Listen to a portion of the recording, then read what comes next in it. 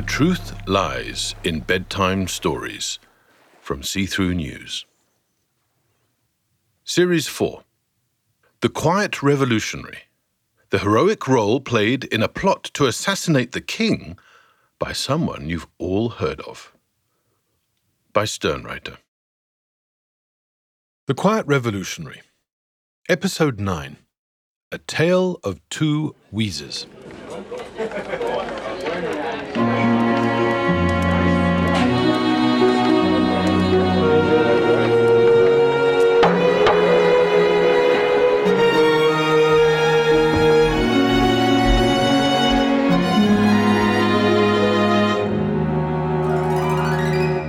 So there you have it.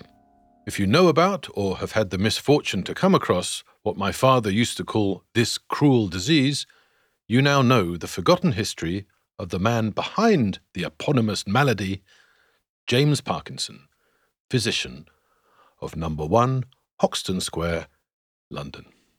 In episode 1, I listed a few biographical and character traits shared by my hero, my father, Dr. Gerald Stern, and my hero's hero, Jimmy P. I told you I grew up thinking of Jimmy P as a family member. For Dad, it was even more intimate. Dad knew Jimmy P long before he knew me or my siblings, and in one way or another, he spent most of his adult life with him. Dad's entire career, his life's work, was devoted to the treatment and research of Parkinson's disease, in the form of pills, patients, and people. On the pill front, Dad was a key player in the development of game-changing drugs like levodopa. If you've read Oliver Sacks's book, Awakenings, or seen the Hollywood version starring Robert De Niro and Robin Williams, you'll know what an extraordinary experiment that was.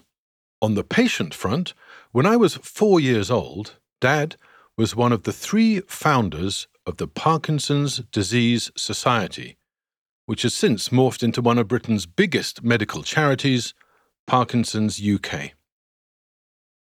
On the people front, Dad helped found the European Federation of Neurological Societies at a time when the Cold War was building iron curtains, not bridges, between scientists.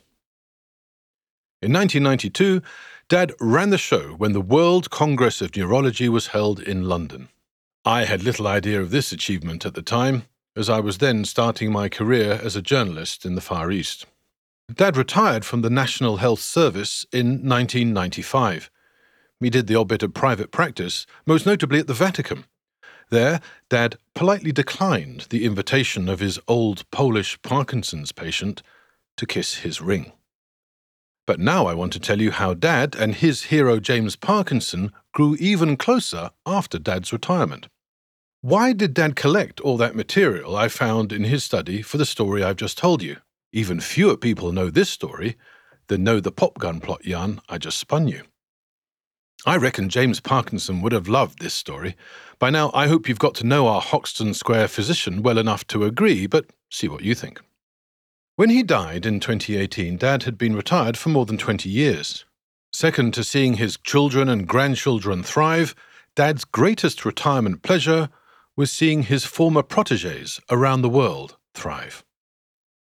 In Georgian England, James Parkinson corresponded with like-minded reformers around Britain by means of the postal service. More than 2 centuries later, Dad connected with his global network of former protégés by means of international neurological conferences. This was possible because nearly all of Dad's former research students, who he'd hand-picked from around the world, then returned home to become top neurologists in their native countries. Just as Dad had organized the 1992 World Congress of Neurology in London, the birthplace he shared with Jimmy P., his protégés were now organizing their own international conferences. They wanted Dad to be there. They wanted to feast with and gossip with their former mentor, but they also wanted to give their own students the benefits they'd enjoyed of hearing Dad lecture, encourage them, offer his opinion on tricky cases at their hospitals. Just as Dad had learned certain values from his mentors, Dad's protégés now felt the same duty to pass on Dad's lessons to the next generation. Lessons of compassion, empathy, observation, and listening. There was, however, one major difference between the way Dad had operated and the way his protégés did. Money. In James Parkinson's era, it had been possible for gifted individuals to achieve great things without the benefit of money or title. But by my dad's time, at least in the field of medical research, ingenuity and passion were no longer enough. You needed lots of money. Dad, for reasons I'll come on to, personally controlled a substantial Parkinson's research fund. Not a penny came from big pharmaceutical companies. Dad had complete control over his own budget and how he spent it. Growing up, I knew none of this. In the way all children ignore dadisms, my siblings and I never wondered why Dad kept saying, with a smile, we should be nice to old ladies.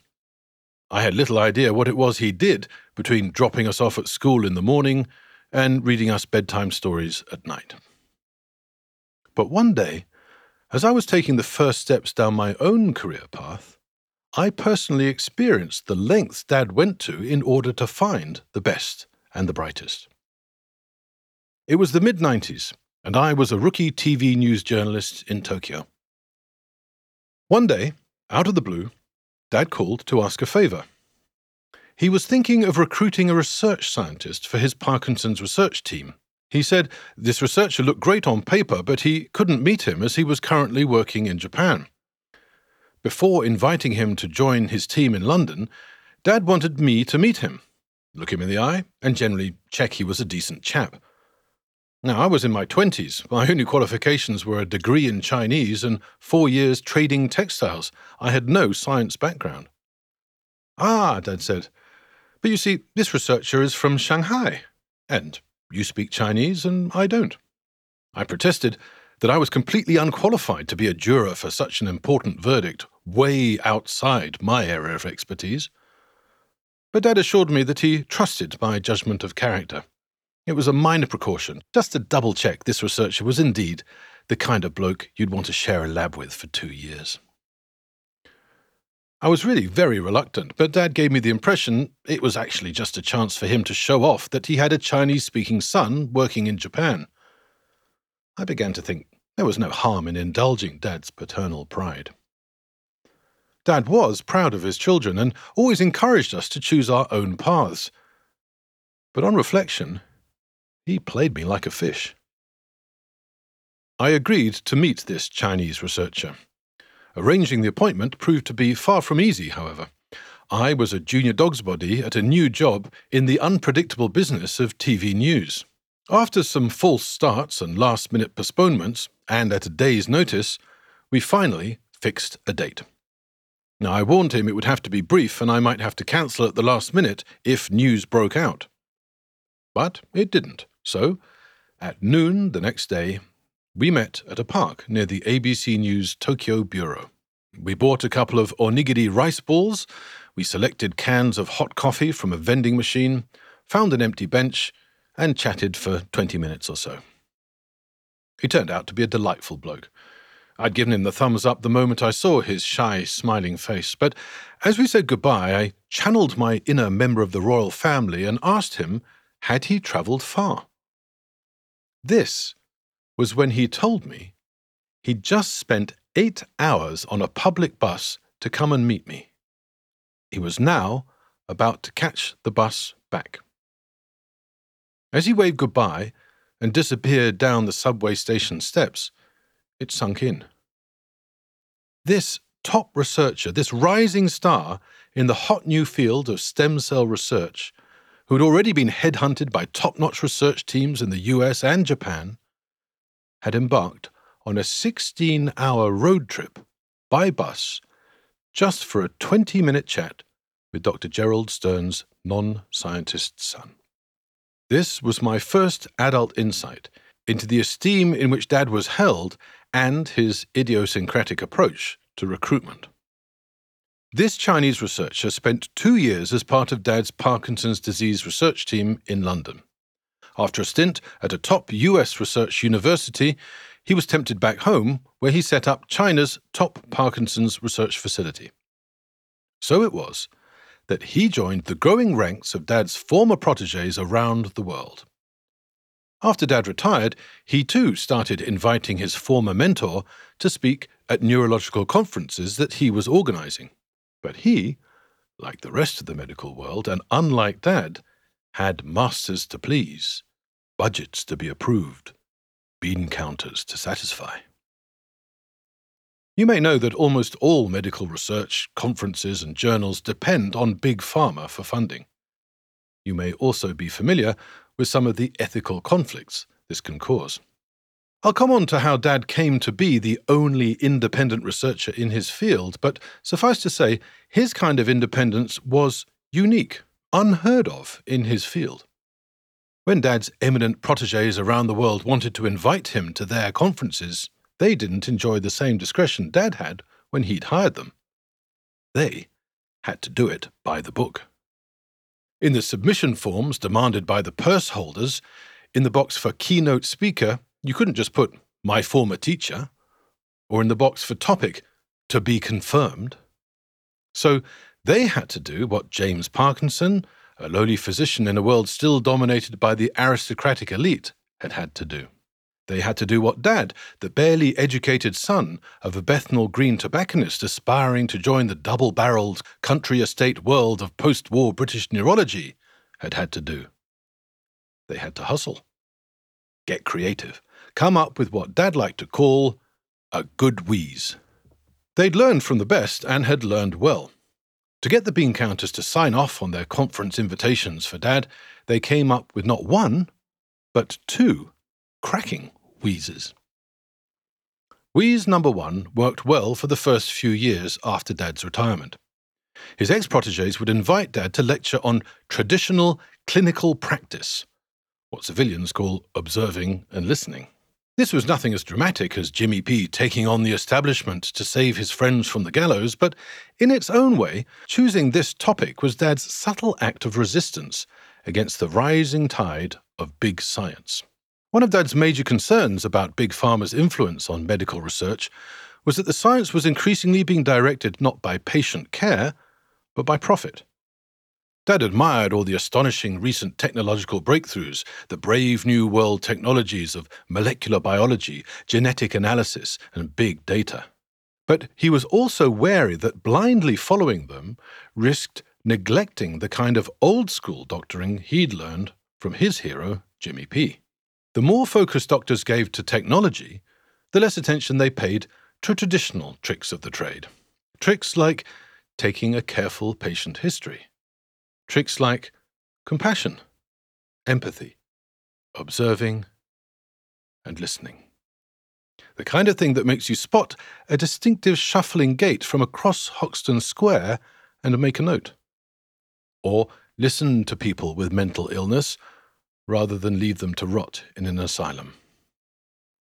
This then became wheeze number 1. Across the world, Dad's protégés colluded against the bean counters. They justified Dad's keynote speaker's invitation, first-class ticket, and 5-star accommodation for him and Mum by billing him as an expert in clinical practice, what you and I know as bedside manner, or, more simply, listening.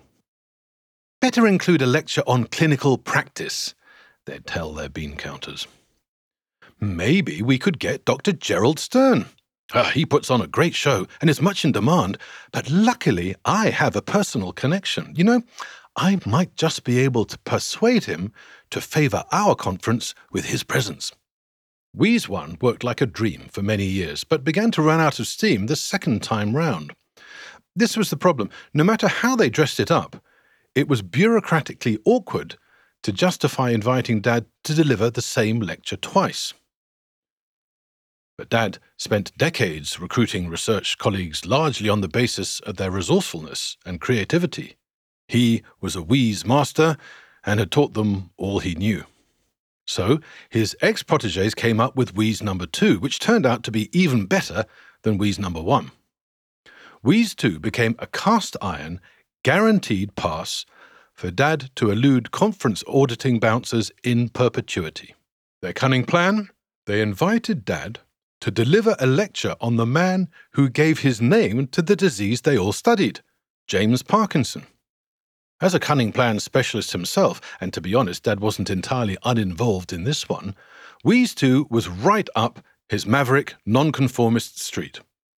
What bean counter, what box ticker could possibly object to a lecture on the life and times of the physician who gave his name to the disease they studied? Or, more accurately, as you now know, to whom his name was given decades after his death.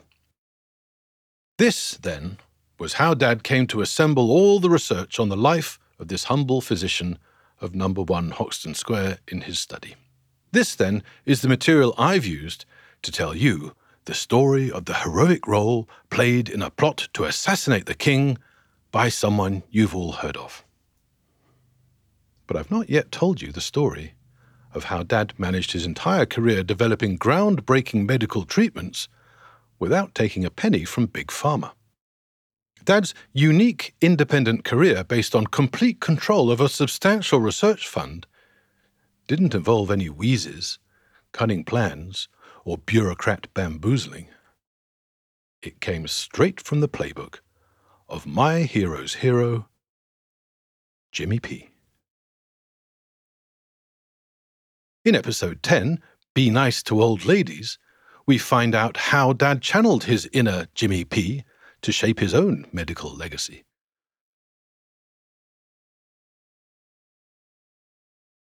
The series was written, narrated, and produced by Sternwriter. Audio production by Samuel Wayne. The Truth Lies in Bedtime Stories is a See-Through News production. See-Through News is a not-for-profit social media network with the goal of speeding up carbon drawdown by helping the inactive become active. For more, visit seethroughnews.org. Thank you for listening.